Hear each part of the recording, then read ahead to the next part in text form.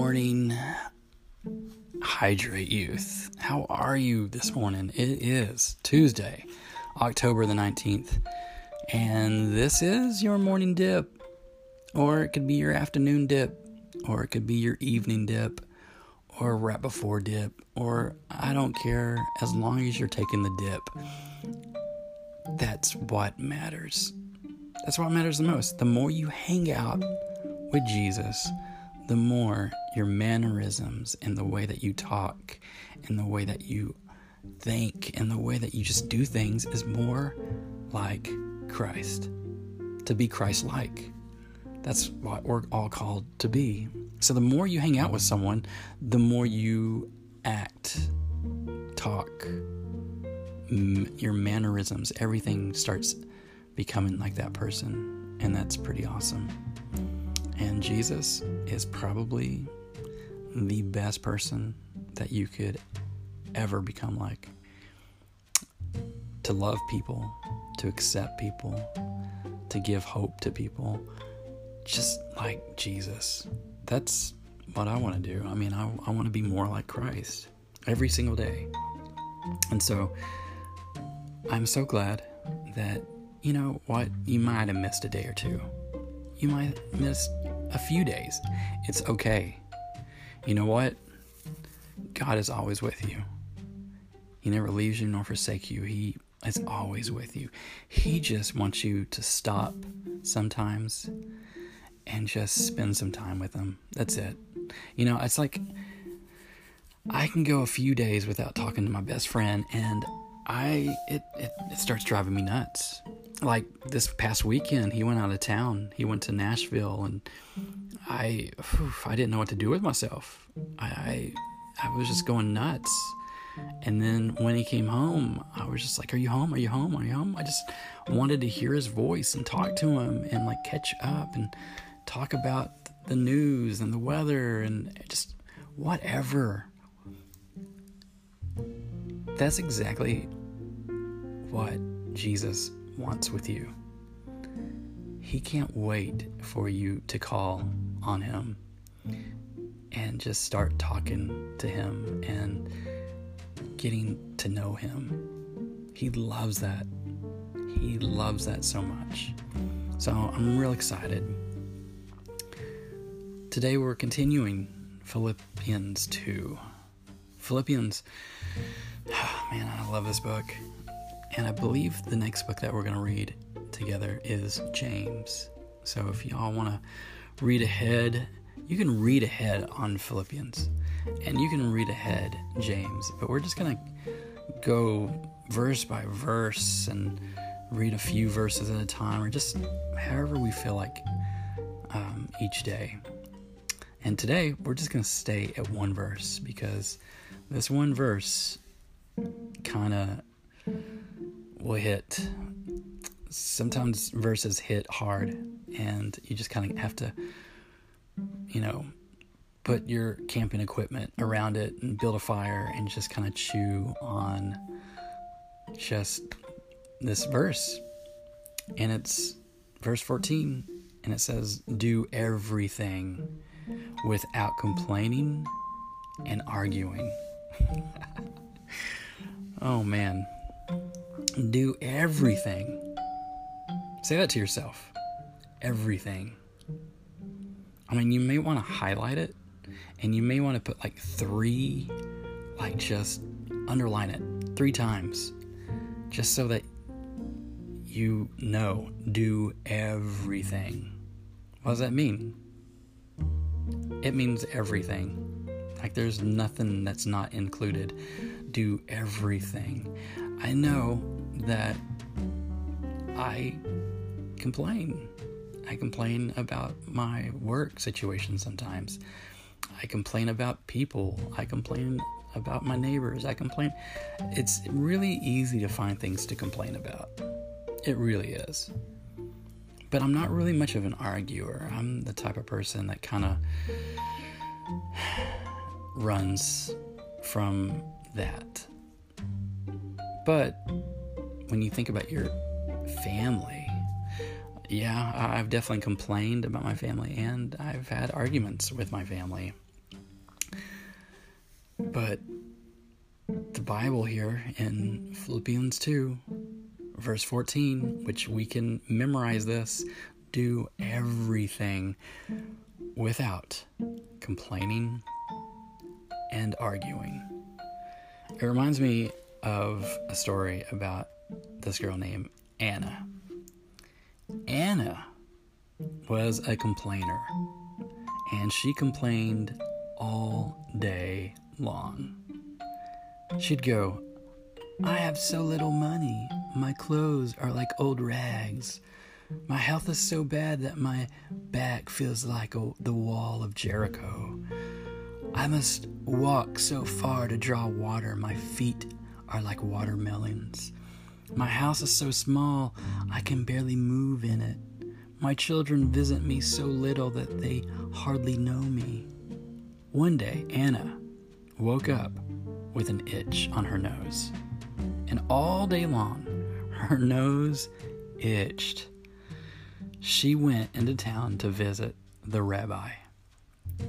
When the rabbi saw Anna, he asked her, "How are you, Anna?" Anna replied, "I have so little money. My clothes are like old rags.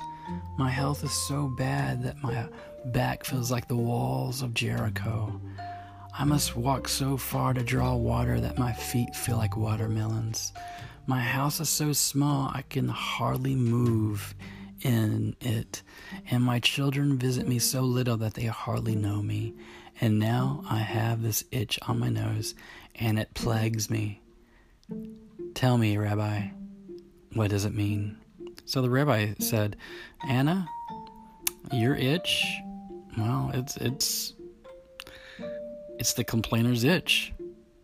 The meaning is this: however you consider yourself, so shall it be." The next morning, Anna woke up, and her house and her nose, guess what? That's right, it was still itching. Yeah, and she could barely move. Her back had turned to stone, like the walls of Jericho. When she looked around her, she noticed that her house had shrunk until her arms were stuck out the windows and her legs hung out the front door. She could not even move in it. On the end of her legs were 2 huge watermelons. Her clothes had turned into old rags. When her son and daughter came by, walking by, Anna called out to them, and they continued walking on, wagging their heads. They didn't know her, and her nose continued to itch. In despair, Anna remembered the meaning of this itch. However you consider yourself, so shall you be. What does this mean? Anna began to think, I do have money enough to live on, and more henceforth. I will give out of my abundance to those who are not so well off. My health is not so bad. Actually, for someone my age, I feel quite well. I am glad I have such a nice house to live in. It's not large, but it's comfortable and quite warm. I really don't mind my walk to draw water. I love to smell the flowers along the path. And my children, I'm so proud. They have become independent and are now able to take care of themselves. Meanwhile, while she was saying this, these things, her situations, returned to normal, and her outlook on life changed forever. When the rabbis tell Anna's story, they end with this statement: "May your nose itch forever. Our attitude makes a difference. Do you complain all the time? Do you expect the worst in others? Do you always resent it when other people have more than you or seem to be doing better than you? The result of that kind of thinking is this: your situation will probably get worse. On the other hand, if you are a positive person who sees the good in others, rejoice with others who are doing better than you, and praise God for all that He has given you, remember this: your situation will probably get better. Christians are to be positive people. We have every reason to be. Lord, we thank you, Father, for today, and we thank you just for who you are and what you're doing in our lives. And God, we just pray for anyone that's listening to this that's not feeling good. I pray healing to them today. I pray joy over them today. I pray that your love would consume them today. I pray that your peace would blanket them today. And I just pray that you would show us things before we start complaining about it. Let us change our view of things. Help us start that today, Father. And we give you praise. We pray that we'd become more positive than negative.